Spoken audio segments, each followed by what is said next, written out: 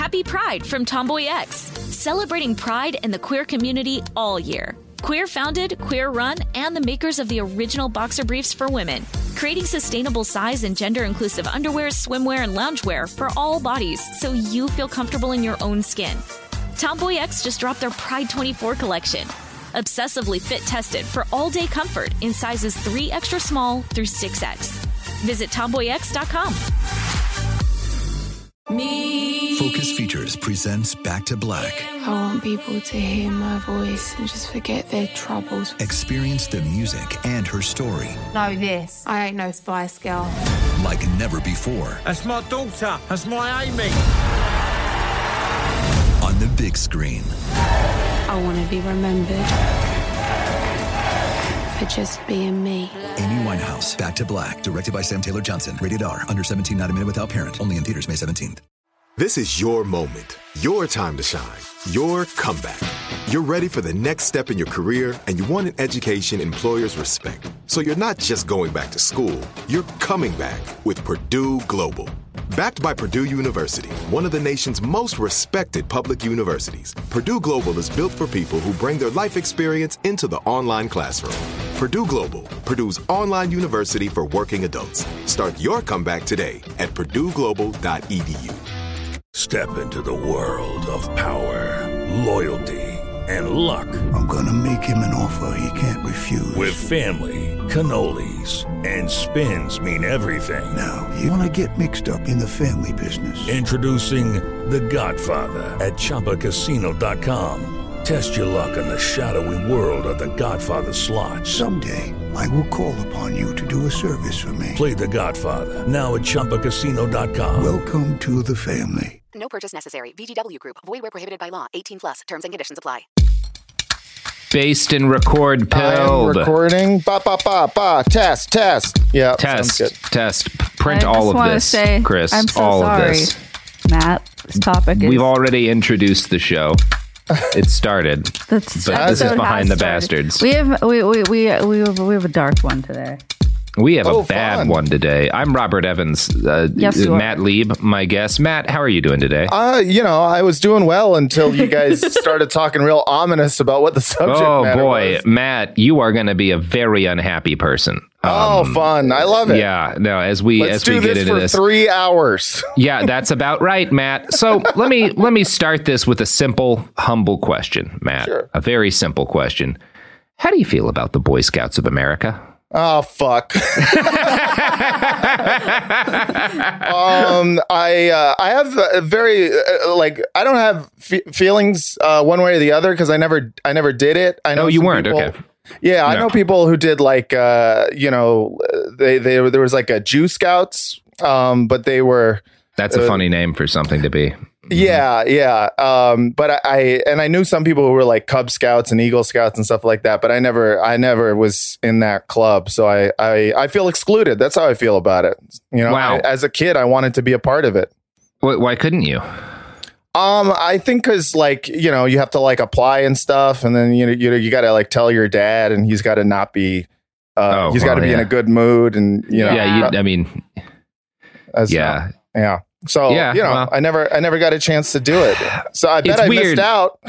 I mean, so this is going to be a weird one for me because I was in the Boy Scouts for years and years and years. And I loved it. I had a really good time. I learned where I learned a lot of the first lessons I learned about woodcraft and hiking. And I had a lot of went on a 20-mile river rafting trip on the Brazos for days and did primitive kind of you have the contents of a matchbox and a pocket knife and you have to go for 2 days or whatever, some really cool shit. Had some great experiences. I personally have nothing but positive memories of the Boy Scouts of America and my time in them. Well, end of podcast. Thank you for listening. So it's fucked up. I played my very first games of Dungeons and Dragons. I played at Cub Scouts campouts, which was a huge part of my life. And like, it's weird. I can confidently say my life would have been very different if I had not been a Boy Scout. And I can also confidently say that is true of 100,000 or so other boys for a much worse reason. Oh, God. Because as we're going to discuss, the Boy Scouts of America, despite, and I'm sure a number of people listening can think back to positive experiences they had in the BSA. I know my dad can. He was an Eagle Scout. And like, I know a lot of people who felt very fondly about their time in the Scouts. But despite all of that, the Boy Scouts from the beginning is an organization that was poisoned in a fundamentally inescapable way. And that poison led to its evolution into an organization that facilitated the rape and molestation of like a city's worth of young boys. This is a dark one, my man. This is a dark one. Yeah. Oh God. Yeah. I love going in cold. You're probably really regretting that email you sent me. I would love to come back on. Yeah. Hey, I'll be back anytime. Yeah, motherfucker. You want to come on our show? I thought we were going to talk about Nazis again. Yeah, baby. Oh yeah. No, I'm excited, man. This sounds like a lot of fun. It sounds like Boy Scouts, are going to be a great organization to learn more about. So let's strap in. Yeah, well, might not want to say that given what comes in part 2, but yeah, let's do the episode. Spoilers up top. Do you know anything about the founder of the Boy Scouts, or at least the guy most often credited as founding the Boy Scouts, Robert Baden-Powell? I do not know him. No. Okay. Well, part 1, we're largely going to be talking about the founder of the Boy Scouts. And then part 2, we're going to be talking about all of the rapes and how the organization facilitated them over a century. Okay. But let's talk about Robert first, the other Robert. Yeah. So Robert Baden-Powell, his full name at the end of his life, gives you a pretty clear idea of the kind of social position this guy enjoyed. When he died, his full title was Lieutenant General Robert Stevenson Smythe Baden-Powell, 1st Baron Baden-Powell, OM, GCMG, GCVO, KCB, KSTJ, DL, which are all like different orders and awards and like knightly shit that he was English as fuck. You could not be more English than this motherfucker. That's the whole alphabet. That's insane. He had all these goddamn titles. Holy shit. And he was born high. Like he was born to be one of the people who helped run the British Empire. Like that was his. Yeah. He was born on February 22nd, 1857 in Paddington, London, England. His father was the Reverend Professor Baden-Powell and was a geometry professor. Both, yeah, motherfucking Reverend Professor, even better than Reverend Doctor. I love he comes from a line of people who are like, we must have multiple titles. Like Everyone in his family has 1,000 fucking titles, and they're all very fancy people. So his dad, the Reverend Professor, is a geometry professor at Oxford University and a priest at the Church of England. So, yeah. God damn. You know, those geometry priests. It's like you get 1 degree and then you're like, I'm going to just throw on a little bit get of another hat for my hat. Yeah. So his mother was Henrietta Grace Smythe, and she was the oldest daughter of Admiral William Henry Smythe, who was a famous admiral, and that's like the biggest thing you can be in the British Empire is a fucking admiral. Like that's like the top of cool British shit to be in this period. Right. They got that Navy, and people said it was a good one. Yeah. So Reverend Professor Baden-Powell was an old man when he married Henrietta Grace Smythe. She was his third wife, and he was, again, not a young man when he had Robert. And in fact, Robert's born in 1857, and his dad dies in 1860. So our Baden-Powell never really knows his father. And this brings to an interesting note. So Professor Robert Baden-Powell, the founder of the Boy Scout, his name is Baden-Powell, right? His dad's first name is Baden, and his dad's last name is Powell. His mom's last name is Smythe. So why is his last name Baden-Powell? That's an interesting question. So when his dad died, his mom changed the family last name after his death to be their father's full name with a hyphen in it in order to distinguish the children she had with him to the kids he'd had in previous marriages. Oh, damn. So it's just petty shit. Yeah, it's like petty, weird English bullshit. So yeah, like Baden-Powell, you would think with a name like Baden-Powell, like, oh, his dad was a Baden and his mom was a Powell, and they just did the thing that, you know, fancy people do when they hyphenate their names. But no, it's much dumber than that. Yeah.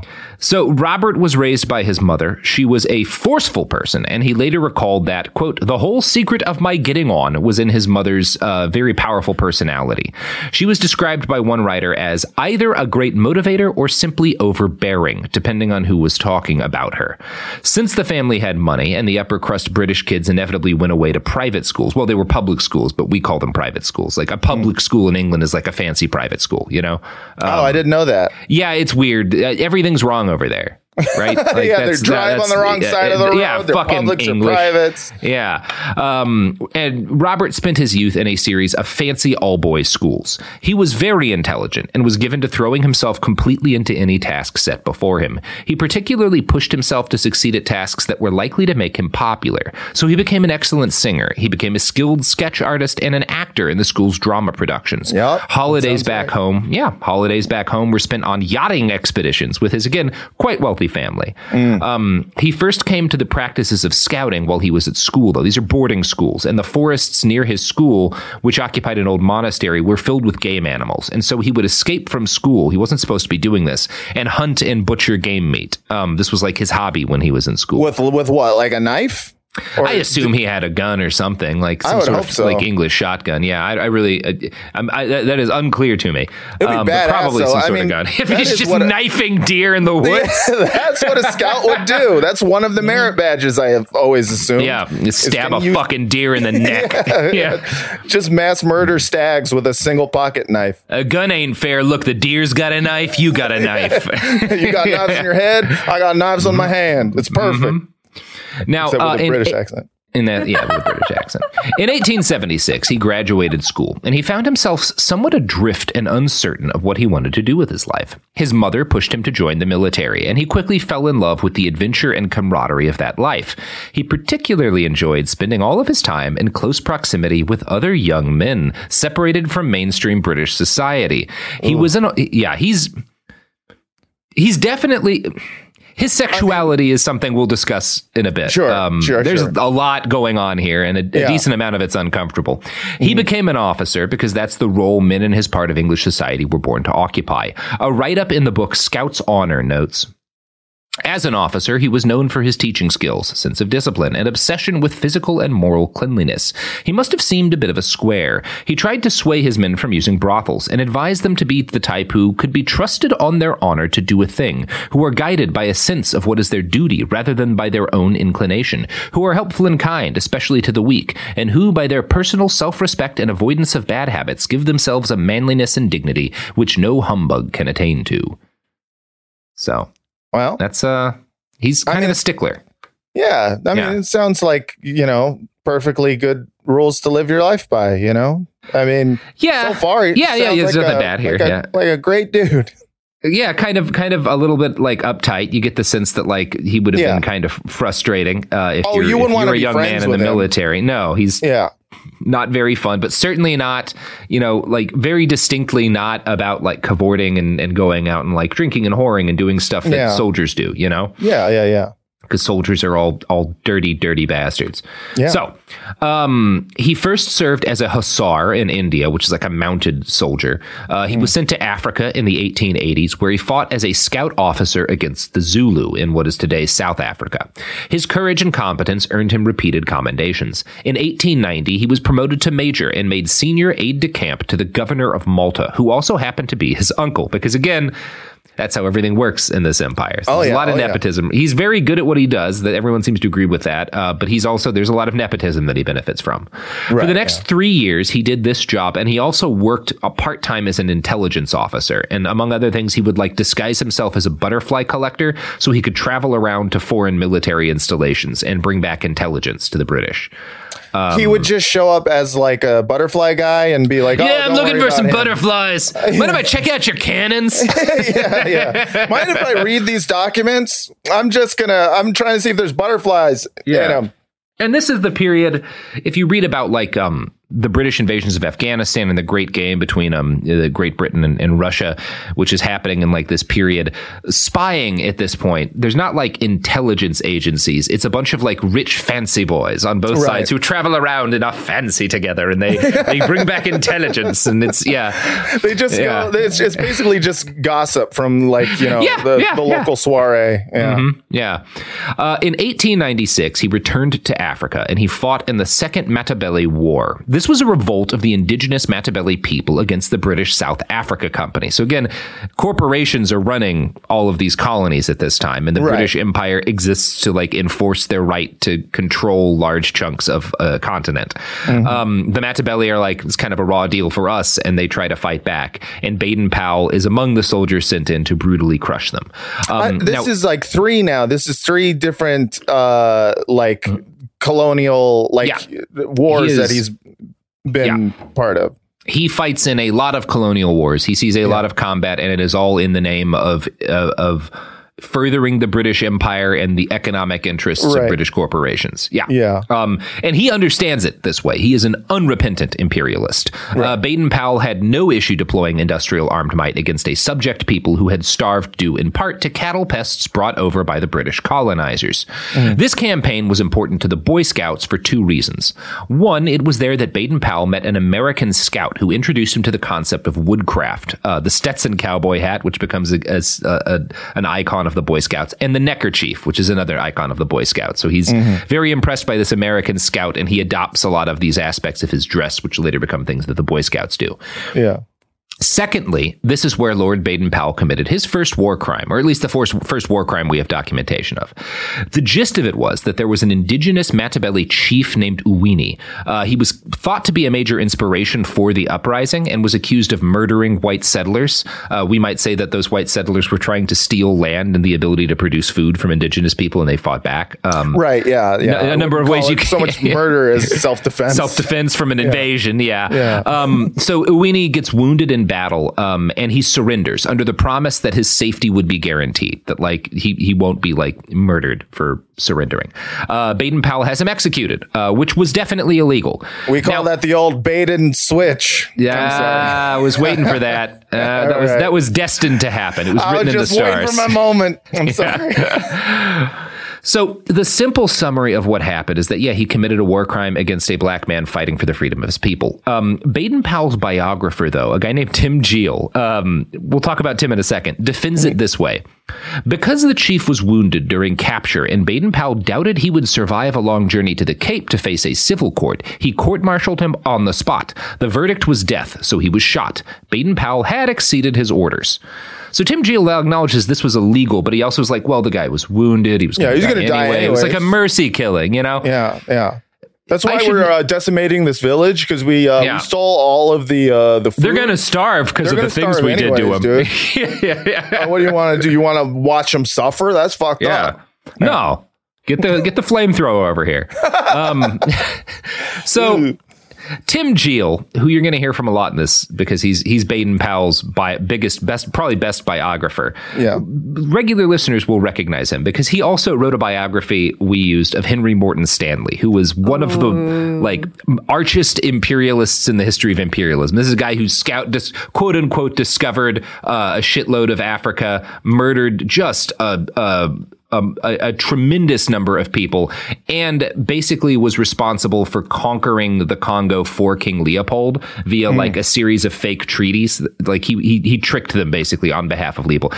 One of the worst people who's ever lived. Tim Geel wrote a biography about him that's very positive. And Tim Geel, this is what he does. So Geel is definitely kind of right wing. He loves the British Empire.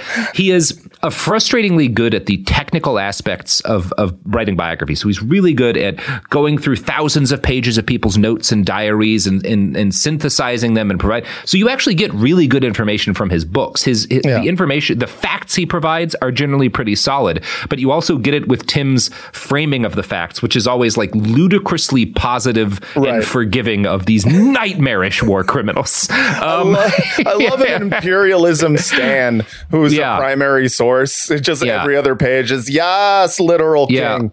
He is. He loves deeply frustrating, Tim Geel. Now, in this case, he calls Baden-Powell's execution of this guy, quote, the most damaging charge made against Baden-Powell's honor. Now, this is in spite of the fact that in 1898, Robert Baden-Powell was in charge of an operation to track down Zulu rebels, and he lost control of his men, who murdered at least 3 people. Geel defends this by arguing, quote, even if he had given orders to spare the rebels' lives, it's incredibly unlikely that his Zulu mercenaries would have obeyed. A lot of trouble stemmed from this, and he was lucky not to lose his career. It's like, well, how do you know that? How do you know that he couldn't have stopped this? How do you know they were actually rebels? Like, you just know what this guy wrote in his, like, Geel never actually, like, he's great at giving you what these people were writing and saying to each other. He's not so great at, like, seeing the people they were doing violence to as human beings and maybe investigating their side of the case and being is this true? He's like, not my job. I'm a biographer for people who've done nothing wrong. Yeah. The most famous moment of Baden-Powell's military career came the next year, in 1899, with the outbreak of the Second Boer War.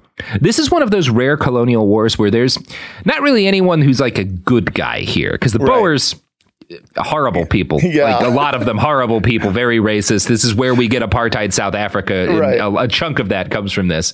But also they're fighting the British Empire, who put them in concentration camps and kill a huge number of women and children. So my sympathy overall is with the Boers, I guess, because they're the people put in death camps. But technically I'm like, well, I do hate imperialism.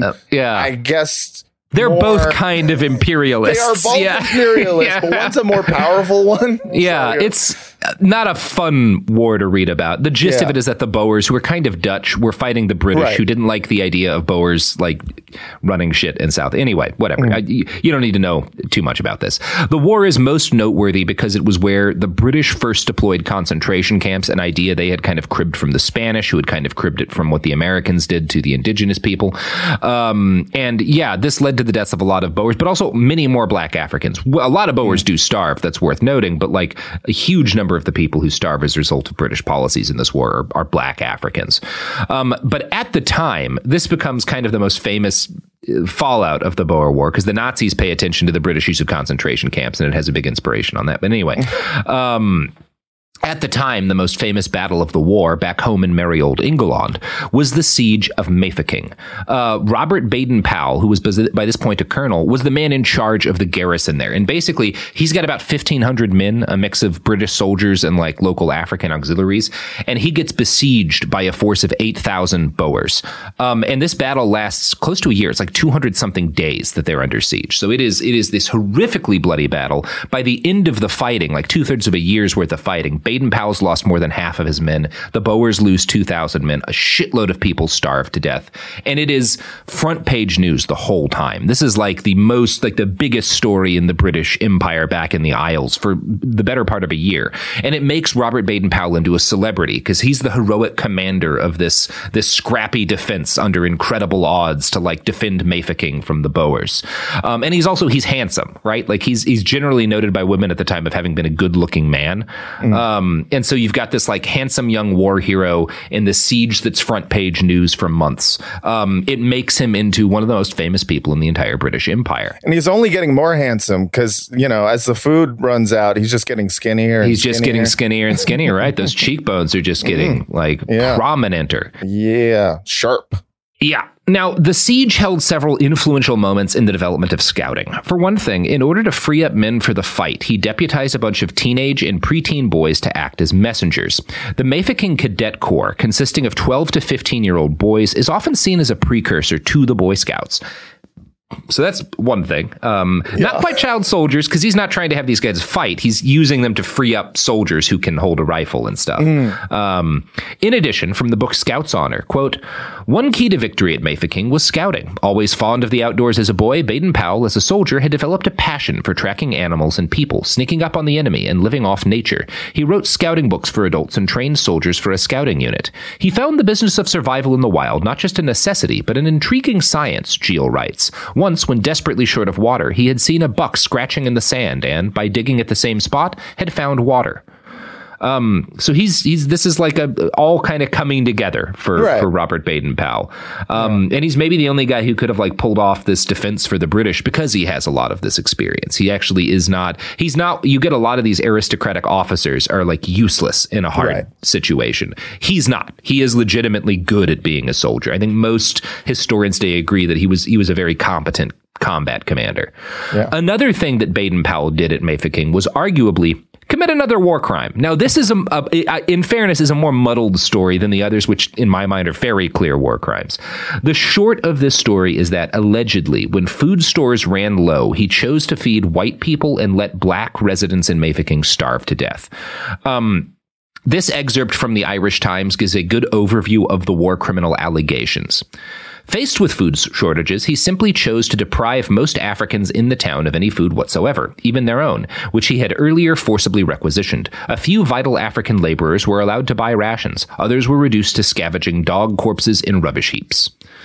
So that is the war crime allegation against kind of what he does here.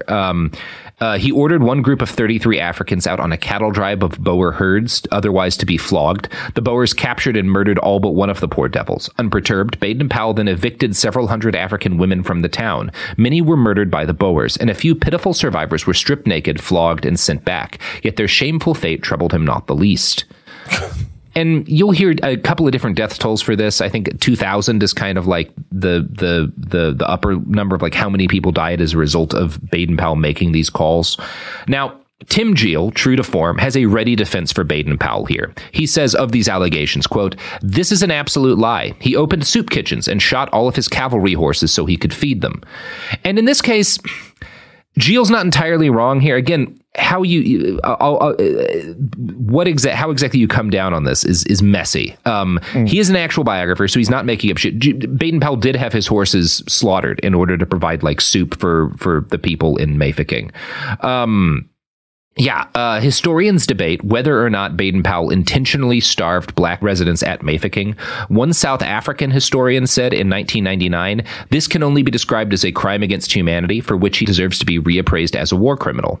But in 2000, a pair of military historians, Edmund York and Malcolm Flower-Smith of the Royal Military Academy at Sandhurst, analyzed diaries from soldiers and civilians during the siege, including Baden-Powell's diaries, and they came to a different conclusion. And I'm going to quote from The Guardian here.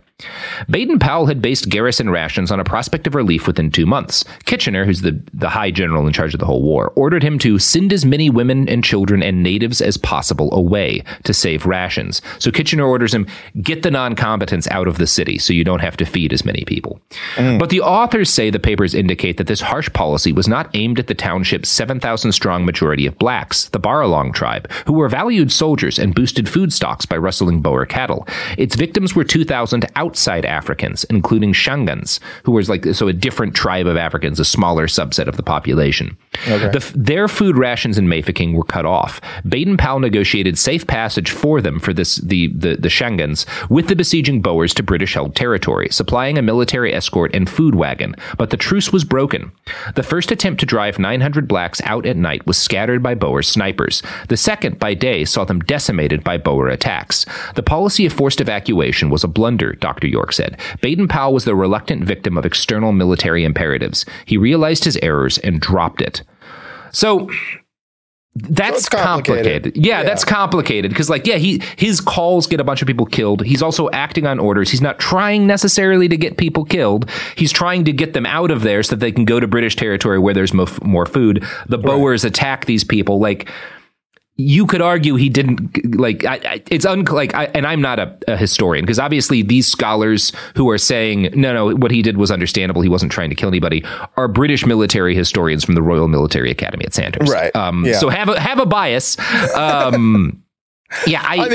feel I'm inclined to not give him the benefit of the doubt and just say he probably did that shit. So I think what's probably true is that he was not trying to get anybody killed, but also the fact that these people, not just that they're black, but they're black members of this tribe that is not valuable to him.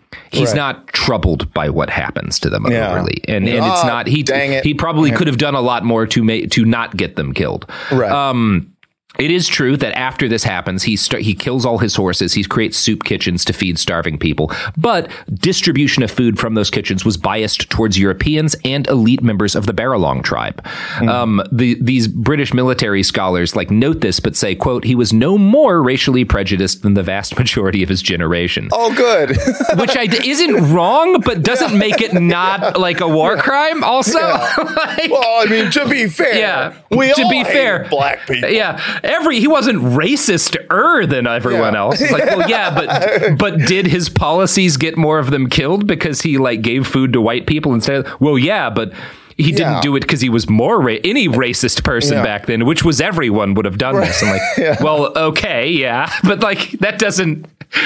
Do you see why that's not good? I love the idea of just, relative to the time period. Look, you don't know what a piece of shit everybody was back then. We all sucked. I mean, come on. Give him a pass. This is not to give him a pass, but it is fair to describe the war crimes he committed that way, as in... And again, this is not to give him a pass. This is actually just to condemn the British Empire. As a war criminal, within the context of British officers in his time, he was more restrained and respectful of the life of non-white people than most of his colleagues. Okay. Who, again, had often committed genocides. Right. That's what, in saying that, the SS commander who just starves Jewish people rather than driving them to the gas chamber is he was more restrained than the others. That guy was pretty cool. Yeah. It's I mean, it's not, again, this is not to defend Baden-Powell. This is to put him in the context of the British Empire. He does count as relatively mild based on the other military officers of his generation in that position. And again, what he does in Mafeking is mild compared to the fucking concentration camps that Kitchener's setting up. Not to whitewash the man, to put him in context, because for one thing, you should always, you can never be emphatic enough about how bad the British Empire was. And in other part, because there actually is a lot of inaccurate anti-Baden-Powell propaganda out there. One of the things people sent me before I did this, because they wanted me to do this, was a book that had been written by this guy in which he alleges that Robert Baden-Powell and Kitchener were both pedophiles on a grand, massively abusive scale, and among other things alleges that Robert Baden-Powell early in his career authorized the execution of two 16-year-old Irish soldiers who he sodomized before murdering, which that's pretty bad if that's the thing that happened. Here's the thing.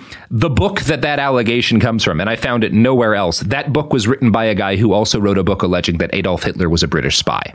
So there is a chain of people who are unreasonably it's not unreasonably anti-British Empire, but who are anti-British Empire in a way that's not factual. From a weird perspective. That's no, the evil of the British Empire isn't that they invented Hitler. It's all of the genocides. There's a lot to hate about the British Empire. Kitchener didn't train Adolf Hitler to create World War II to further British profits or whatever the fuck this guy believes. It's. I mean, it's in general, it's always okay to hate the British Empire, but. If your source is someone who's and therefore really Nazism, that was just the Brits, if you look at it. So Baden-Powell probably didn't execute and sodomize two 16-year-old Irish soldiers. And you know who else probably didn't? What, Sophie? Is that a bad way to go to ads? God, it's a really bad way to go to ads. I said probably didn't. I said probably. Somebody on Twitter this week asked me if we've ever gotten a complaint from sponsors about your transition to ads, and no, but maybe now. Maybe now we can just bleep it out. That'll leave people wondering. The last time we bleeped something out. Every time we've bleeped something out, which is always done just as a joke, people get really conspiratorial. They must have gotten a legal threat from this person or that person. No, I thought it was funny. It's funnier if you bleep things out sometimes than saying them. Because the mystery box is always funnier. Let's bleep out that, Sophie, and then never explain it. Motherfuckers. Happy Pride from Tomboy X. We just dropped our Pride 24 collection. Queer founded, queer run, and creating size and gender inclusive underwear, swimwear, and loungewear for all bodies, so you feel comfortable in your own skin. Visit tomboyx.com to shop. Focus Features presents Back to Black. I want people to hear my voice and just forget their troubles. Experience the music and her story. Know this, I ain't no Spice Girl. Like never before. That's my daughter. That's my Amy. On the big screen. I want to be remembered for just being me. Amy Winehouse, Back to Black, directed by Sam Taylor Johnson. Rated R, under 17, not a minute without parent. Only in theaters May 17th. Become a part of the fast-growing health and wellness industry with an education from Trinity School of Natural Health. Trinity graduates can empower their communities through natural health principles and techniques, whether they go into practice to guide others toward their wellness goals or open a store to sell their favorite health products. Trinity grads are equipped to change lives.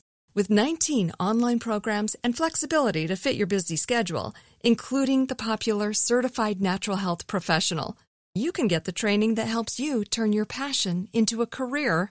And here's the best part. You can earn the certification in less than a year. From herbology to naturopathy and health coaching, Trinity allows you to make a meaningful difference by helping others live healthier, happier lives. Don't wait any longer to pursue your passion for natural health. Enroll today at trinityschool.org. That's trinityschool.org. Okay, round two. Name something that's not boring. A laundry? Ooh, a book club. Computer solitaire, huh? Ah, oh, sorry, we were looking for Chumba Casino. That's right, ChumbaCasino.com has over 100 casino-style games. Join today and play for free for your chance to redeem some serious prizes. ChumbaCasino.com. No purchase necessary. Void where prohibited by law. 18+. Terms and conditions apply. See website for details. All right, we're back. Sophie, come on. Professionalism. Jesus. Get it together. You got to be professional, Sophie. People come to us expecting a degree of professitude, I think is the term. Come on. At the very least, all my elementary school friends who have reached out to say they listen to this show, they told me they listened to it for the professionalism. For the professionalism, right. That's what we all listen to it for. Nobody has ever given me that feedback. Well, you have the wrong elementary school friends. Apparently. That's right, Sophie. I've been saying that for years. So when it comes to aspects of Robert Baden-Powell's early life that are relevant to his founding of the Boy Scouts, we should probably get into his sexuality, which is... There's a lot that's messy here. For one thing, he was almost certainly homosexual. That's not questionable. Tim Geel even agrees, like this, he was almost certainly gay, right? Like, and this is not uncommon. A significant number of the men who build the British Empire, there's a really good argument to be made that they may have been, and possibly like celibate like gay men, because again, it is illegal to be gay in this period. Like people go to prison for having homosexual like relationships and stuff. Yeah. It is extremely and so a lot of these guys would, I mean, I doubt Baden-Powell considered himself homosexual, but like a lot of the guys who build the empire are these men who don't like Henry Morton Stanley doesn't like women, is kind of disgusted by like the female body, and has all these incredibly intense, like loving relationships with men that are probably not sexual. Like we really don't know, because obviously they wouldn't have written about it if it was, because it was a felony. There's a lot of this going on in the British Empire, and Baden-Powell is almost certainly one of those guys who maybe like I'm certain would never have accepted to himself that he was gay. Probably never had gay sex. We certainly don't have any evidence of that. But he loved the homies, you know? He found the male body beautiful and the female body disgusting, which what do you like? Take what you will. Take what you will out of that. The big debate isn't around like, was this a guy with like some homosexual like inclinations? It is, was he also a pedophile? And I should be clear up front, because this is going to get real murky. We do not have any evidence that he was a child molester. And I think that's unlikely that he ever, but the question is like, was he attracted to kids? Or was he attracted to just kids? Like it's messy. He definitely had some very intense romantic relationships with young men who were adults. So it wasn't like whatever his attraction was, it wasn't exclusively to kids if he was attracted to kids. He seems to have preferred men in their teens, like 16 to 19 was like his kind of sweet spot, I think. Are we about to go into that? Like, well, technically that's not pedophilia. No, but also you can join the military at like 16. True. So like true. There are some. I'm not trying to like. I'm trying to explain this is a different kind of culture, and I don't think he actually does anything with any of these boys. Like, which also does matter. So we'll talk more about this later. There's a lot of, this is a very murky and anytime you're talking about the sexuality of a man in a period in which his likely sexuality was criminalized from what you have in his diaries, that's going to be imperfect. But it is necessary to discuss because of how the Boy Scouts is made in his image. It's part of the origin story. Yeah. So he returns in like the early 1900s. He gets back from the Boer War, and he's a hero, one of the most famous men in the British Empire, and also just like in the Western world. He's incredibly prominent at this point. And he is seen as a man's man. Like he's considered handsome. He's this war hero. He's like been through a bunch of shit. He's legitimately like hard man. Like he's gone through some stuff.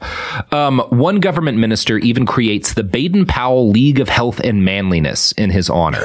Which is absolutely, that is, I think we can all agree, the straightest name an organization has ever had.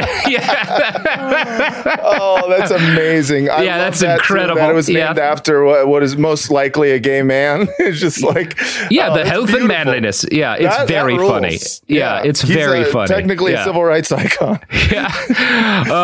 Members were, quote, expected to do good turns, eschew tobacco until they were 21, and lead healthy and physically strenuous lives. This is according to Tim Geel. League members wore badges with pictures of Baden-Powell on them. It was a huge success. A lot of guys get interested in this. And this fact helps to convince Baden-Powell, after he returns home from the war, that the young men of England are desperate for an organization that can give their lives structure and train them up for a grand purpose. The Proud Boys. Yeah, a little bit of that. I mean, not But this is really focused on, because it's not about hurt. It's not like a really paramilitary. It's not about like, it's about teaching them useful life skills. Well, it's trying about to make them proud. And boys at the same time. I mean, a big part of it is you have England is industrialized rapidly in this period. Right. There's this huge population of young men, many of whom don't have fathers because their dads died in some sort of like industrial accident, like a chimney accident. Yeah, chimney accident. Yeah. And a bunch of them are like they've lived in cities their whole lives. They don't know anything about the outdoors. They don't know anything about like survival and stuff. And he wants to like teach these people useful skills to give them to like deal with this kind of the malaise that's growing under capitalism. You see this in the US too, like all of these like angry, disaffected, miserable urban populations. He sees this and his answer is like, well, give them some sort of structure, teach them useful skills, get them out of the city, you know? Yeah. Which is not a bad idea. Sure. From Scout's Honor, the book, quote, Baden-Powell had always gotten along with children. His love for children is perhaps his ruling passion, one journalist wrote of his work in Africa. He is never happier than when surrounded by them. They surrounded him back home as well as he stepped into the effort to strengthen England's young men physically, mentally, and spiritually. Youth brigades and clubs were sprouting all over. In 1907, Baden-Powell rewrote Aids to Scouting for NCOs and Men, which he had originally written for soldiers, to make it suitable for boys. Several of Baden-Powell's friends had been suggesting the rewrite, as well as the creation of an outdoor boys club. So that summer, Baden-Powell and an army friend ran the first Boy Scout camp to see how the idea would work. So this is kind of the genesis of this, and it's happening. A lot of stuff's happening in culture. There's other boys clubs kind of starting up, and he has this idea to take these scouting guides that he wrote for soldiers in Africa, rewrite them for little kids, and give them a place to actually get out of the city and learn this stuff. Sure. Yeah. I mean, so not the Proud Boys, but more like the Hitler Youth. How about that? And in fact, Baden-Powell is really interested in the Hitler Youth. Now, there's a lot of argument as to like whether or not, and he said a lot of nasty stuff about Hitler. I don't know that I wouldn't call him a Nazi, but there's certainly elements of his belief system that were like friendly with some early aspects of fascism. Like he was very intrigued by the Hitler Youth. Although, in fairness, the Nazis considered the Boy Scouts a subversive organization in Germany. So like there's a lot going on there. We're not going to get into that much. You can find a lot written about it. I'm not going to like delve in and take a side on this like historical debate of how sympathetic was he, like whatever.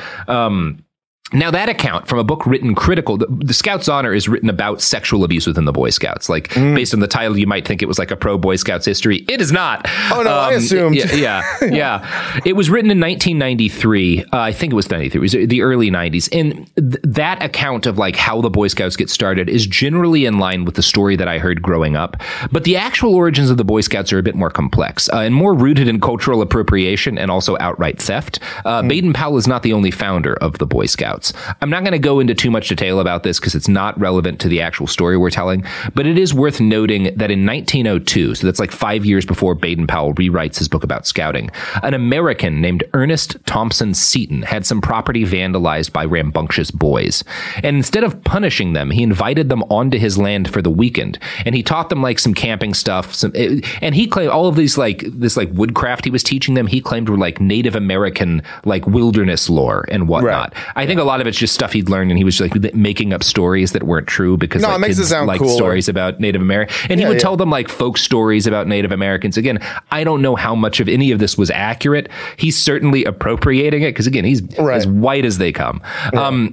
Again, I don't know how accurate any of this was. In any case, the weekend was a hit. This is like really successful, and he thinks it helps these boys out. So he keeps doing it. And he eventually forms an organization that he called the Woodcraft Indians. This was so successful, it gets very popular. I think it's particularly in like the eastern chunk of the U.S., that after a couple of years, he writes a book called The Birch Bark Roll, which lays out his lessons in boys. And it's all rooted in like, here's Native American wisdom for, white boys who want to learn how to be woodsmen. Yeah. Seton was successful enough that this word of what he was doing crossed the pond. And in 1906, Seton traveled to England to give Robert Baden-Powell a copy of his book. And Baden-Powell may have gone to the United States to attend one of his birch bark gatherings. It was a huge influence on scouting for boys. We have letters from Baden-Powell saying, like, I'm taking a lot of what like you put in this book into like the thing that I'm writing. Right. And when the Boy Scouts as an organization were created in 1910, they were heavily influenced by the structure of the Woodcraft tribe. Seton was angry for years. He gets really angry that his idea has been stolen. And there's a lot of debate as to how true that was. People will point out that Baden-Powell, he'd had boys organizations that he'd been involved with before. He'd clearly been playing with this idea before. Yeah, he's like, whoa. Yeah. I've been hanging out with little boys. Yeah. I love having been hanging out with boys before you were born. Yeah, exactly. But today, Seton is recognized even by the BSA as one of the founders of the Boy Scouts. And there's some people who argue that like he was kind of more left wing and that like the Boy Scouts wind up being kind of right wing because Baden-Powell dominates it. I don't know how accurate I think that is because Seton is like, again, ton of cultural appropriation here. Right. I think that people have a tendency to kind of like idolize him over much. I will note that while Seton definitely like did a lot of cultural appropriation to make his organization, I don't have any evidence that he deliberately enabled a culture of child sex abuse, which Robert Baden-Powell absolutely did. So if you've got to pick a favorite Boy Scout founder, I do think I pick cultural appropriation over child molestation. I think I'm going to give it to that. Yeah. There are levels. I mean, they're both problematic. We can say that. They are. They're definitely both problematic. I mean, both are grounds for a cancellation. But one more so than another. Mm-hmm. Yeah, I think if I'm prepping the cancel canon, I'm going for the guy who enabled child molestation on a massive scale first, probably. Yeah, that's probably a good call. Speaking of child molestation on a massive scale, that shouldn't be an ad break, should it, Sophie? Back to Baden-Powell. Let's get back to Baden-Powell. So he rewrites Aids to Scouting for NCOs and Men in 1907, and shortly thereafter, that same summer, they start the first Boy Scout camp. And the Boy Scouts aren't an organization until in 1910. They're kind of like testing out, like, well, let's get a bunch of boys on the land. Let's teach them. Let's see if this is like actually a good idea. If kids like it, if it's got legs, basically. Right. This is their beta test. So they bring a bunch of boys to this land they've got. They spend a week with them hiking, teaching them how to make tents, and according to the book Scouts Honor, quote, at the end of the day, there were rub downs and stories around the campfire. So that's potentially problematic. Oh, man. That's potentially problematic. The stories around the campfire was fine. It was just like it's the rub downs. It's the rub downs. Rub downs. Yeah. Like, rub downs and stories around the fire. Maybe no rub downs. And like running hands through the hair of children. And then also like looking at the stars. I think a couple things can be true. One is that we currently have a problem in our culture where like men who feel like called to teach young boys things and like mentor young boys, they get like unfairly accused and like people get suspicious. Is like, why would a man like care about, like, which is, it's actually good for men to like care about the mentoring and upraising of young boys. Being tender with a child is not bad, but having just said that sentence, I would like you to delete it. Rub downs is a line. It is a line that has been crossed. When you're doing rub downs of the boys in your care, things have crossed the line, in my opinion. There's levels of tenderness. Yeah, and rub downs cross that line. How about pat on the head? Little pat. Yeah. And I guess, you could argue that the rub downs were not like necessarily sexual assault. Cause I don't know like what, but certainly you're on a line there. You're at an uncomfortable point. It's a gray area, that rub down area. However far these went, Baden-Powell seemed to get something intensely powerful out of the experience. His widow would later tell an interviewer that, though he'd spoken at many youth groups since his return from the war, quote, "This was different. These boys were his for a week, to work with, to play with, to learn from. And if his ideas were right, to guide, to influence, to mold." So, again, I know, like... I know. Playing with kids is good. You should. It's good. It's good to care about said kids. That sentence, I'd like you to delete it. Mm-hmm. You can't say these. Problematic. Play with kids, like activities. Do activities. Do activities with kids. Yes. Yeah. God damn it. The language around it is just very difficult. He took his strong feelings during this week as a sign that his new calling was to mentor boys. In 1908, he published his rewritten book as Scouting for Boys, and this included within it the Scout Oath, which is, "On my honor, I will do my best to do my duty for God and my country and to obey the Scout law, to help other people at all times, to keep myself physically strong, mentally awake, and morally straight." That's a famous, and the Scout law is that a bunch of shit you're supposed to be: helpful, friendly, courteous, kind, obedient, cheerful, thrifty, brave, clean, reverent, like all that shit. Yeah, that's like, this is still like, rub downs. Morally straight, baby. You gotta be morally straight. Yeah, I mean, if there's one person who screams straight to me, it's Robert Baden-Powell. So that is a straight, manly guy. That's a straight, manly man right there. You will generally run into a few different theories as to what the overall purpose of scouting was. The sinister theory is best summarized by this passage from an Irish Times article. Quote, "For him, the Boy Scout movement was an unarmed paramilitary expression of the empire." So that's one angle, that he's trying to train up the soldiers of the future, right? He's getting boys ready to fight for the British Empire. Yeah. Biographer Michael Rosenthal shares this opinion, writing, "All of scouting can be properly understood as Baden-Powell himself understood it, as an organization expressly designed to churn out admirable, obedient lads. Scouting sought to guarantee for society the complete submission of its members." And there's a lot to be said, we won't get into it enough, about like World War I's impact on scouting, because a huge chunk of the British soldiers who die in World War I were former Boy Scouts. And kind of it had been very British up to World War I, and it becomes much more international after that point, and much less kind of dedicated to specifically British imperialism. Right. And I don't really know enough about, like, did Baden-Powell look at like how gung-ho all these young men were to go have an adventure overseas that led to them getting mowed down by machine guns, fire, and sucked into mud, and be like, shit. Because other people who were like Teddy Roosevelt is like horrified by World War, like one of his kids dies there, who he like really pushes to go fight and like dies horribly, and he's like, Jesus. Yeah. A lot of people have... Thought this was going to be simple, like the Philippines or whatever. Yeah, Rudyard Kipling has kind of a similar, it has this like profoundly, almost radicalizing experience on Kipling. Kipling's a fascinating guy. Wrote some really, like, some of the most imperialist shit ever written, and also some like really profoundly anti-imperialist stuff about like, you know, groups of like indigenous people like destroying empires and stuff, and like all this like fascinating dude. So Tim Geel, on the other hand, writes that Baden-Powell's purpose was more protective than this. Quote, "Adult life was full of dangers. Women could deprave them. Politicians mislead them, and gambling and drunkenness could wreck their lives. But in his boys-only world, he would counteract these dangers with hiking, camping, cheery sing-songs, and other safe activities." And I think both these views are probably accurate. I think Baden-Powell did legitimately care about the health and well-being of boys, and he wanted to help them grow up healthy. He was fiercely protective of them. I also think he wanted them to become good little soldiers of empire because he was an imperialist.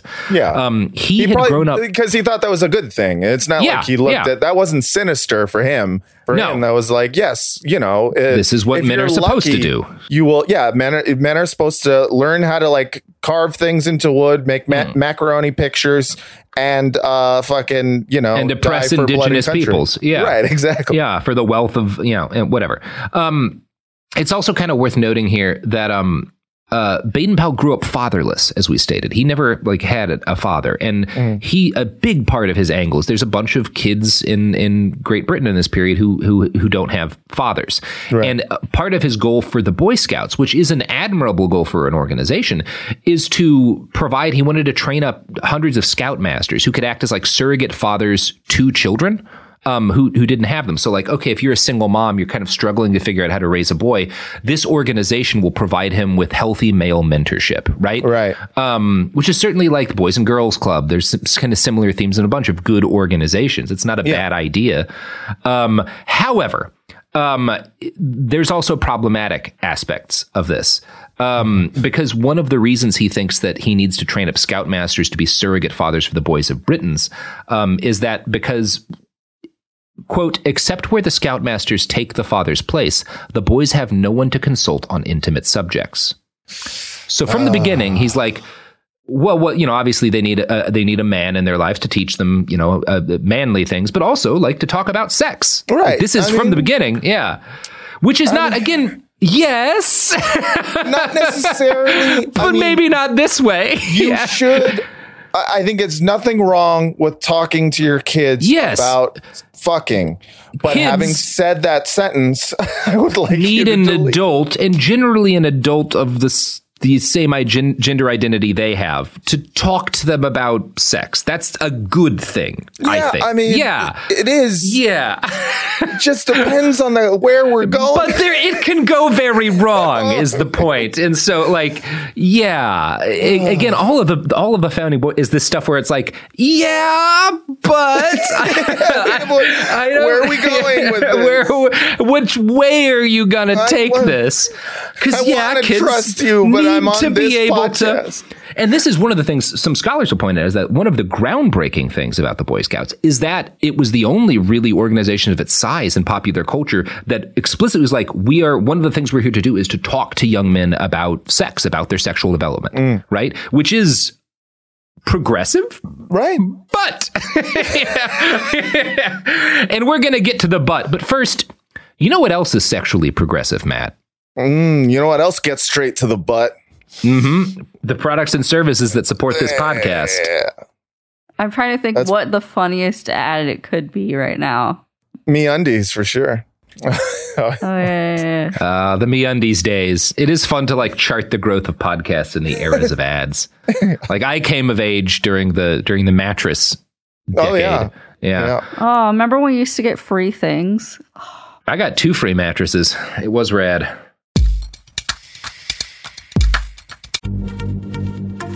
Happy Pride from Tomboy X, celebrating pride and the queer community all year. Queer founded, queer run, and the makers of the original boxer briefs for women, creating sustainable size and gender inclusive underwear, swimwear, and loungewear for all bodies so you feel comfortable in your own skin. Tomboy X just dropped their Pride 24 collection. Obsessively fit tested for all day comfort in sizes 3 extra small through 6X. Visit tomboyx.com. Focus Features presents Back to Black. I want people to hear my voice and just forget their troubles. Experience the music and her story. Know this, I ain't no Spice Girl. Like never before. That's my daughter. That's my Amy.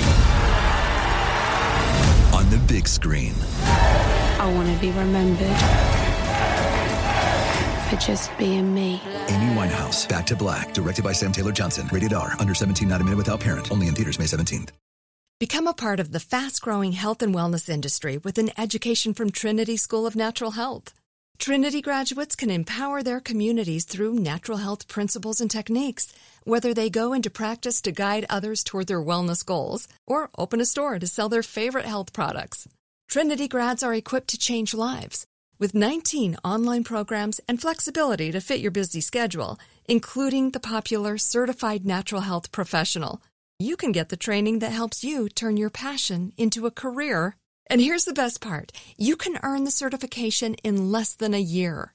From herbology to naturopathy and health coaching, Trinity allows you to make a meaningful difference by helping others live healthier, happier lives. Don't wait any longer to pursue your passion for natural health. Enroll today at trinityschool.org. That's trinityschool.org. Xfinity has free premium networks for everyone this month, no matter what kind of entertainment you love. Addicted to true crime? Catch killer cases and more spine-tingling shows on A&E Crime Central. Crave adventure? Explore Asian action movies on Hi-Ya. Searching for something extreme? Check out skating, snowboarding, and more on Fuel TV Plus, the global home of action sports. And find crowd-pleasing bops on iHeartRadio's Hit Nation playlist. There's new free shows and movies to love every week. Say free this week in your Xfinity voice remote. We're back, and we're all just having a great time. So much fun, dude. A guy who's not at all deeply problematic. They're going to be able to cut out snippets of this podcast and cancel me for generations. You are going to be canceled well into the 23rd century. Oh, damn it. Yeah, when the Federation of Planets starts up, there's going to be a Galaxy-class starship named the Cancellation of Matt Lieb. Just on loop, it plays the thing where I just said, I think it's good to play with kids. That's the noise it makes when it goes into warp. Good times. So the fact that one of the purposes of scouting is to provide boys with male mentors who can talk to them about intimate issues. One of the things that this means is that naturally the scoutmasters, who are mostly volunteers that Baden-Powell is bringing in, are going to have to talk to boys about sexual issues like masturbation. And again, this was somewhat revolutionary for its day, but it's also worth noting that like the fact that they're talking about this is revolutionary. Their attitude towards it is profoundly conservative. Abstinence is the only thing ever encouraged. But at the same time, the mere fact that their literature addressed masturbation as a topic was kind of progressive for the era. Yeah, they talked about the existence of it. Yeah. So, I mean, this is not a good thing necessarily. As we'll discuss, Baden-Powell's impulse to discuss boys' sexuality came from a really problematic place. But I want to read to you his advice on masturbation as it was written for the first draft of his book on scouting, because I know this is something you need in your life. Please, this is going to be fun to listen. Let me get my old-timey voice ready. You all know what it is to have at times a pleasant feeling in your private parts, and there comes an inclination to work it up with your hand. The result of self-abuse is always, mind you, always, that the boy after a time becomes weak and nervous and shy. He gets headaches and probably palpitations of the heart, and if he carries it on too far, he very often goes out of his mind and becomes an idiot. A very large number of lunatics in our asylums have made themselves mad by indulging in this vice, although at one time they were sensible, cheery boys like you. Jesus. Wow. First of all, that was like the carnival barker from hell telling me not to jerk off. And I do love the idea of like if you jerk off too much, you become insane. Because it's a theory so easily disproven. Yeah. By just generations by the sanest man in the world. Yeah. I'm trying to figure out what the funny. Yeah, Matt Lee. Yeah, there we go. I mean, it's also I should note, I'm sure our regular listeners will have caught this. If you listen to like the Kellogg episodes, he's not inventing this stuff. He is, when he talks about masturbation in this way, he is actually like sharing mainstream medical conclusions. Like the mainstream of the medical establishment in this period broadly agrees with everything he said. Right. So this is not like Baden-Powell isn't introducing this, although it is unique that he is as like a youth group leader trying to talk about this so openly. Now, that passage I just read doesn't get published published in the first Boy Scout manual, his publisher is like, wait a second. Why are you talking about masturbating so much in this book? I have some notes. I have some most notes. Most of it is good. The whole section about coming, jerking off. I could maybe see we trim that down. Quick note. It's going to affect book sales. So they rework it to make this much vaguer, simply cautioning children not to touch themselves and noting that if they feel an urge to do so, this is critical, quote, go to your father or your scoutmaster and talk it over with him and all will come right. So that could be problematic right there. Yeah. Having these children, if you want to masturbate, go to your volunteer unvetted scoutmaster. And he'll teach you how to come right. You can see this is a situation in which if the wrong kind of people become scoutmasters, this could be a profoundly abusive situation. A lot of trust. A lot of trust in these scoutmasters. Probably undue trust. Yep. So it's here we should probably again discuss the sexuality of Robert Baden-Powell in a little more detail. So again, Tim Geel is convinced that he was gay, and the strongest piece of evidence for this is that when he was in the Army, he falls madly in love with a young Army officer, again an adult, named Kenneth McLaren, who he called the boy. Now, again, I don't know, like we might have called, I'm not sure if Kenneth was like 18, but like he was an officer in the Army. He was an adult kind of by the standards of the time, right? Right. Calling him the boy is just probably, that's a term of endearment. I call people who are like in their mid 30s. I'm like, oh, those kids over there. Yeah, those fucking kids. Yeah. You know, so it's probably fine. Yeah. Geel calls this Baden-Powell's only close friendship in like his entire life. Like this is like a really unique relationship with him, which right there says something. The two bunked together, which also says something. They vacationed together. They exchanged gifts. And when the boy was captured by Boers during the siege of Mafeking, Baden-Powell had to be stopped from trying to rescue him. Geel calls this an emotionally homosexual relationship because there's no actual evidence that these two fucked. And again, given a lot of this is not an uncommon kind of relationship. Maybe they did. That's also total. I'm sure a lot of these guys that we just don't know if it was just emotional or like if they actually, like, I'm sure a lot of them did and just couldn't say anything because again, you'd go to prison. Yeah. Maybe. Like, I don't, but also that you can't overstate how repressed they are. Like, that's true. Would they even have known how? Like, really, would they even have known how? You can't entirely, the impulses, because human beings are the same as they've always been. Their understanding of like ways in which to handle those impulses, that is cultural. And like, it is, you can't entirely get in their heads just given the fact that like, the basics of like how sodomy works, right? Like that's like a thing you can do. Like, who knows what these guys know? Yeah. It is true. Like even straight British people are just edging at all times. Yeah. Like they're all repressed. Like who knows what these people know about fucking kissing? Like, this is an incredibly repressed, not just time, but like class. Cause these are the upper crust. These have only ever like, it's hard to get too much into anybody's head here because like, their understanding of like what is possible in a relationship between two men physically is just at such a different level. There's no internet, you know, not that there's not ways. There is pornography. There are like Oscar Wilde exists in this period. Like it's not impossible to figure it out. Yeah, there's some books on it for sure. There's some books on it. You can in fact figure this shit out, but I don't know what these guys knew. And these are very common, you know, among kind of the imperialist class who are actually like doing the shit overseas. Baden-Powell did get married kind of later in life. He had a couple of kids, but among other things, he was noted to regularly sleep outside on the porch because he couldn't bear to be near his wife. So again, not that it could be because he's gay. It could be because she's a British. She must just have sucked. I don't know. I mean, you know, like. I've seen British people. It's just it's an island full of Jesus Christ. I'm sorry. Wow. Every British person is ugly as except for like all right. Wow. Chris, throw in 3 or 4 random bleeps in that sentence just to make it even more mysterious. So Geel concludes that Baden-Powell's intimate diaries reveal a revulsion towards naked women and a fascination with naked male bodies. Quote from the book Scout's Honor. In his advice to boys, Baden-Powell treated women as a hazard to be avoided, again, not uncommon for the time. He mocked boys for girlitis if they paired off with young ladies, and wrote that young fellows are apt to excite their lust by talking about love or toying about with girls. But this is all bad for you.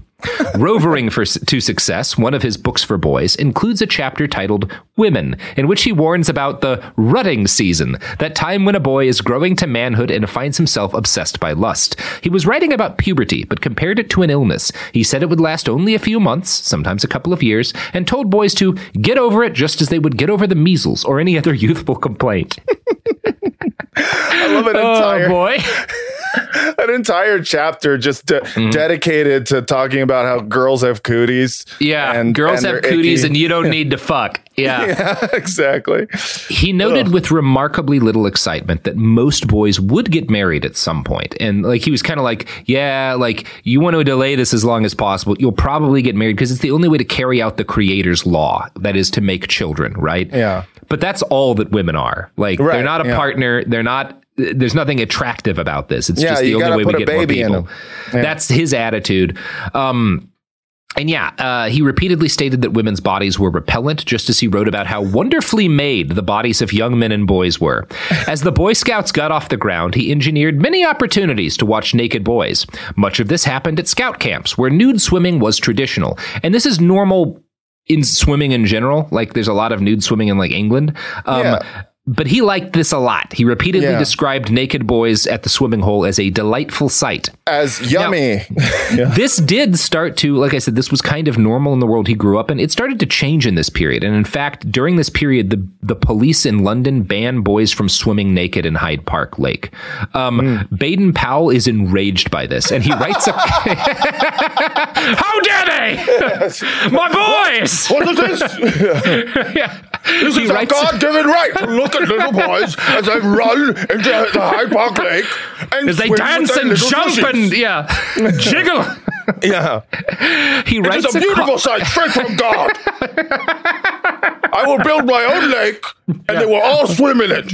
A woman walks by in a long dress, and he's like, "Oh God, get that away from me!" Police!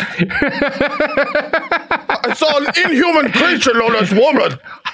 I assume he had gels, but he's probably really handsome and talk great. He was as a younger man, at least. At least people at the time consider that. Everybody always gives me shit if they don't find. Like, I'm just saying, people at the time wrote that he was, and in fact, there are women at the time who write, he's very handsome, but women, like, he seems to have no interest in women. Like, other people note this about him. Curious.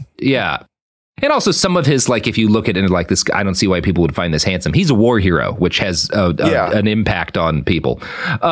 So when the police in London banned boys from swimming naked in Hyde Park Lake, Baden-Powell writes a column for Scout magazine suggesting that Scoutmasters, quote, educate the boy by encouraging his self-expression instead of disciplining him by police methods of repression. And it's so funny because it's like self-expression is naked bathing. Yeah.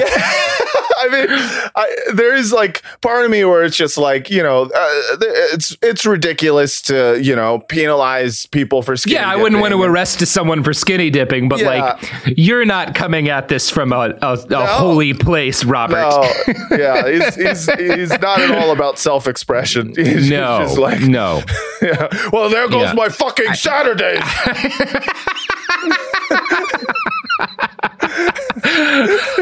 Oh God! I was gonna put on my loosest pants and walk down to Hyde Park. I got a charcuterie plate and everything. I was gonna have quite a time. So fucking police. He's just ACAB. This is what gets him ACAB. Is them bringing out bathing suits for the boys. Defund the bobbies. So one of Baden-Powell's friends at this time is a teacher named A.H. Todd. A.H. Todd's hobby was taking pictures of nude boys. He called them figure studies. But the library he donated his album to after his death destroyed all of these photographs in the 1960s to, quote, protect Todd's reputation. Because these pictures were not, in fact, artistic figure studies. They were child pornography. Geel, I think, falls short of calling them child porn, but he does note that the poses of the nude boys in these photos were, quote, contrived and artificial, and he notes that they're artificial and contrived in the same way as the poses of naked women at the time that were sold as art but were really softcore pornography, right? Porn you couldn't get, but you could get these art photos that were that functioned as porn. That's kind of what this guy's doing, but for little boys. Well, I think they're like young boys, at least, certainly. Definitely children of some sort. I don't know the exact age range in all cases. Baden-Powell spent quite a lot of time with Todd. In 1919, he stayed at the man's home and wrote, "Todd's photos of naked boys and trees, etc. Excellent." Naked boys and trees. He has elephants. He has ducks. He has people swimming in ponds. He has a boy playing with himself. He has a bear. He has fruit sitting on a table. He has two boys playing with themselves.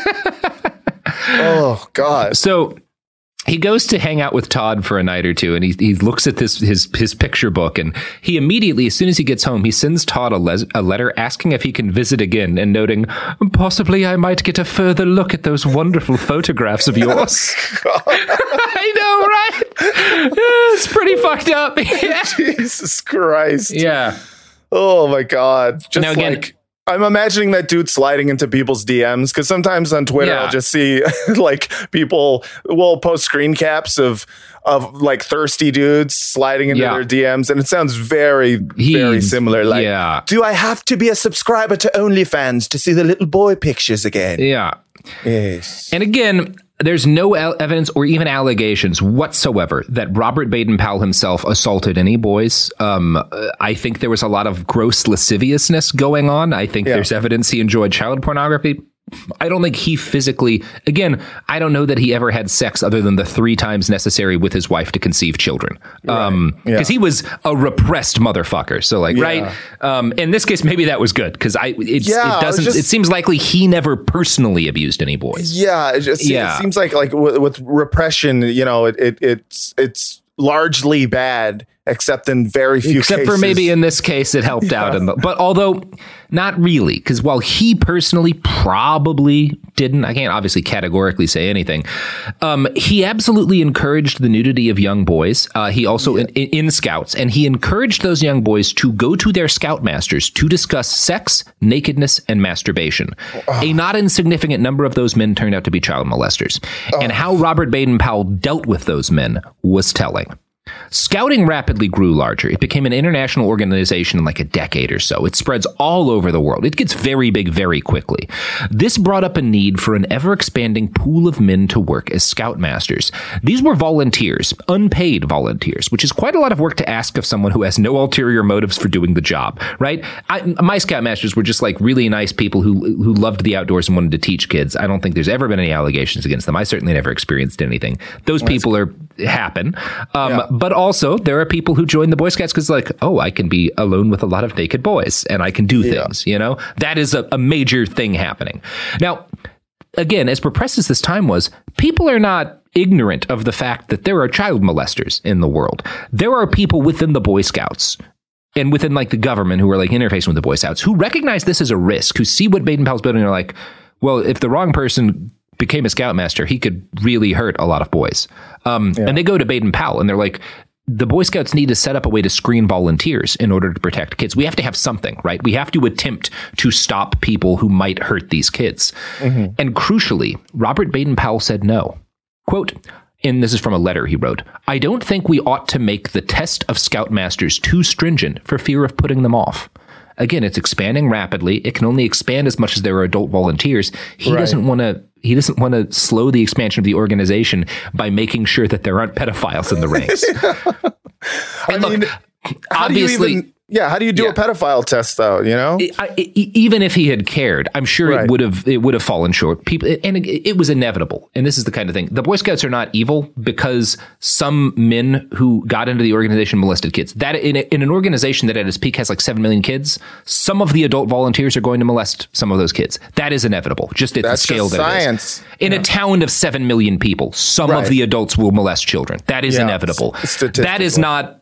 Doesn't mean the organization's evil. What is evil is the way that they deal with it, or rather fail to deal with it. And that his evil is that, like, again, if he had attempted to screen for this and just failed, that would have been like, well, he tried. And what else? Like, how could you screen? How do you screen for this, right? This is an ongoing conversation we as a civilization continue to have. Yeah. The problem is not that he failed in screening them. The problem is like, I don't think screening is a good idea because it's going to slow down our expansion, right? That's the issue.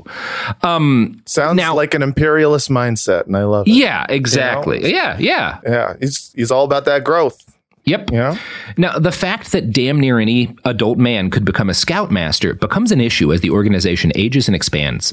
In a 1920 book about scouting in British schools, one headmaster said, quote, "One of the weak spots in the scout movement generally, it seems to me, is that there is no guarantee of the capacity or character of the scoutmaster. Any man or callow youth could get together a number of boys, form them into a scout troop, and become their scoutmaster, and there was no safeguard whatsoever against his being a man of most pernicious influence." So again, when we talk about like damning people by the standards of their time, people raised the alarm from the beginning of the Boy Scouts. People are telling Robert Baden-Powell, you are not being careful enough with these boys. Yeah. And he does not listen. Yeah. These concerns proved absolutely valid within Baden-Powell's lifetime. In 1923, a scoutmaster was caught molesting a boy at the camp that Baden-Powell's camp. He gets caught like by the police, and he is sentenced to 3 years in prison. Now, when this is a big story, obviously, right? Like this gets out. This isn't like hushed up. And Baden-Powell writes a column in the Scouter, which is like the adult Boy Scout. It's a magazine for the adult leaders within the Boy Scouts. And in this column, he is effusive in his condemnation of the man. He noted that if the law had let him, he would have punished the man by flogging.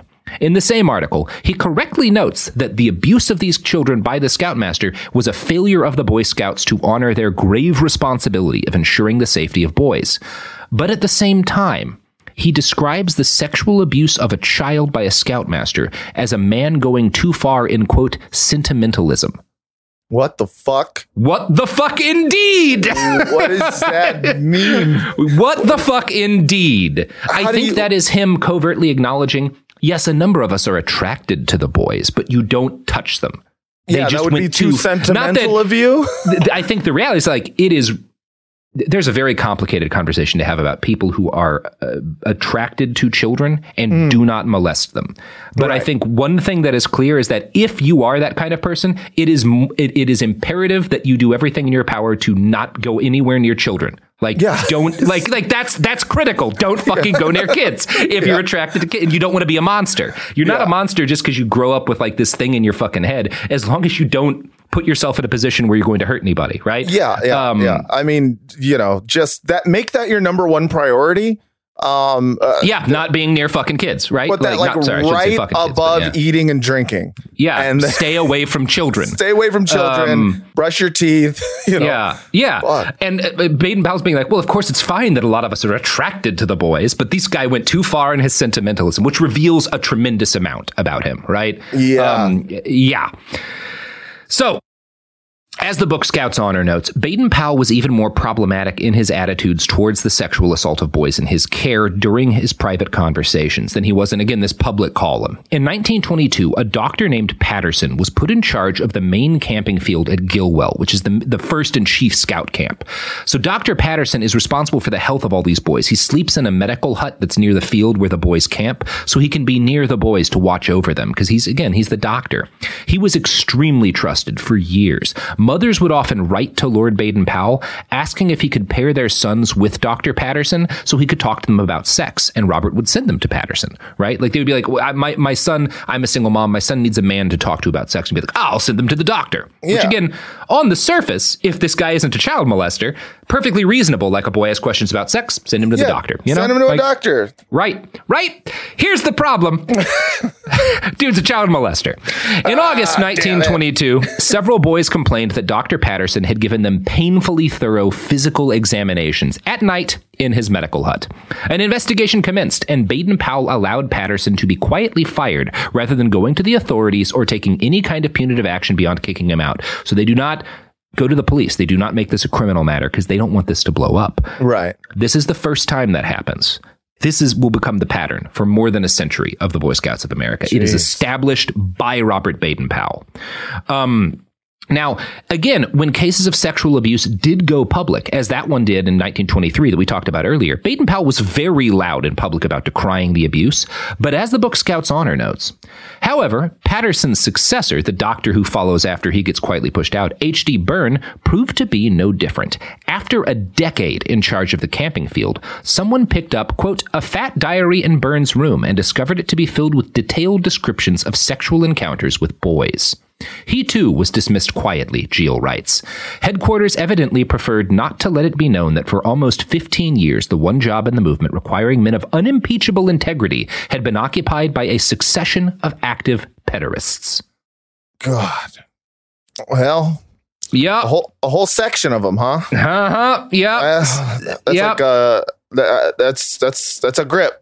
That's a grip of pederasts. That's too many pederasts. That's too many pederasts, I think. I would say one, probably too many. But again, And again, to be fair here, the evil is not that like a pedophile, especially in a new organization, wound up in a position and hurt boys. It's that their answer to it was to hide it and then promote another pedophile to that position because they don't take any care to actually screen these fucking people. God. And again, if their screening had been imperfect, at least that's a thing that happens. At least they tried. They didn't. And Baden-Powell's instinct was to try to cover it up and not to punish these people, to treat it as a moral slip rather than an act of profound evil. That is he seemed. It's like, these men slipped. And it's like, no. Yeah. They abused children. Yeah. You're firing them as if not it's a like, slip. You showed up late to work twice. Yeah. You know, it's like, no, it's not. This is not a firing thing. This is these people need to be removed from society. Yes, thing. They have harmed children. The worst thing you can do.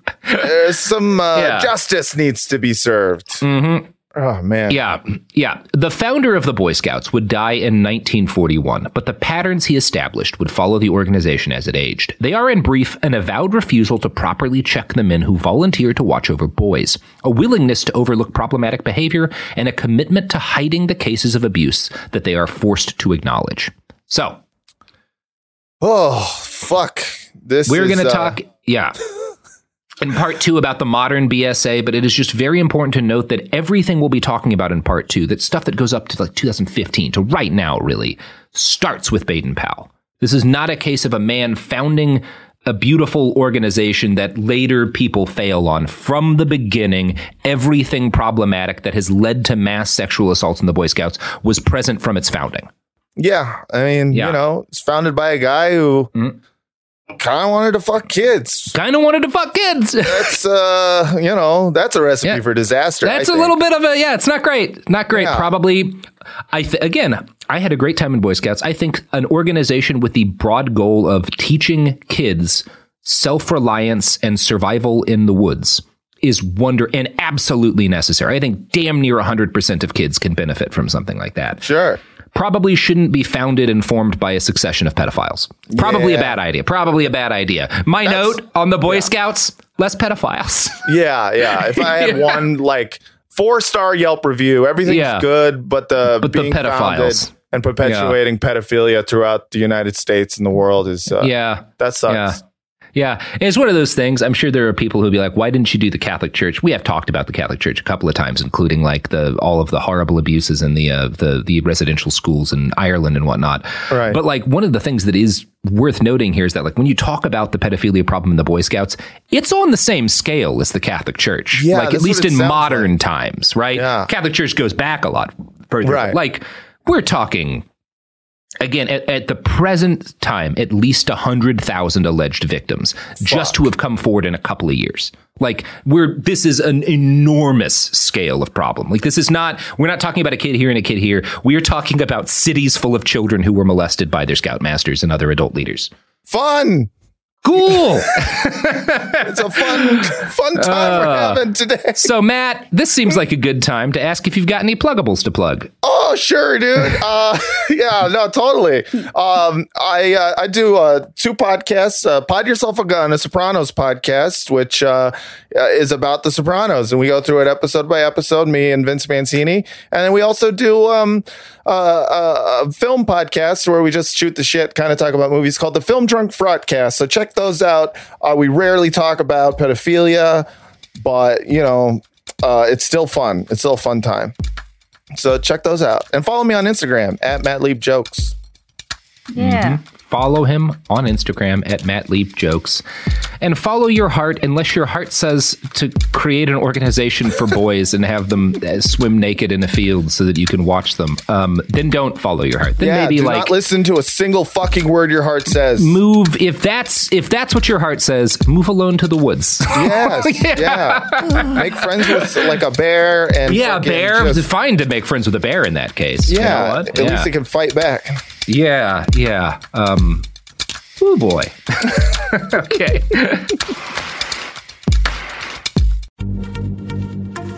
Happy Pride from Tomboy X, celebrating pride and the queer community all year. Queer founded, queer run, and the makers of the original boxer briefs for women, creating sustainable size and gender inclusive underwear, swimwear, and loungewear for all bodies so you feel comfortable in your own skin. Tomboy X just dropped their Pride 24 collection. Obsessively fit tested for all-day comfort in sizes 3 extra small through 6X. Visit tomboyx.com. Become a part of the fast-growing health and wellness industry with an education from Trinity School of Natural Health. Trinity graduates can empower their communities through natural health principles and techniques, whether they go into practice to guide others toward their wellness goals or open a store to sell their favorite health products. Trinity grads are equipped to change lives. With 19 online programs and flexibility to fit your busy schedule, including the popular Certified Natural Health Professional, you can get the training that helps you turn your passion into a career. And here's the best part. You can earn the certification in less than a year.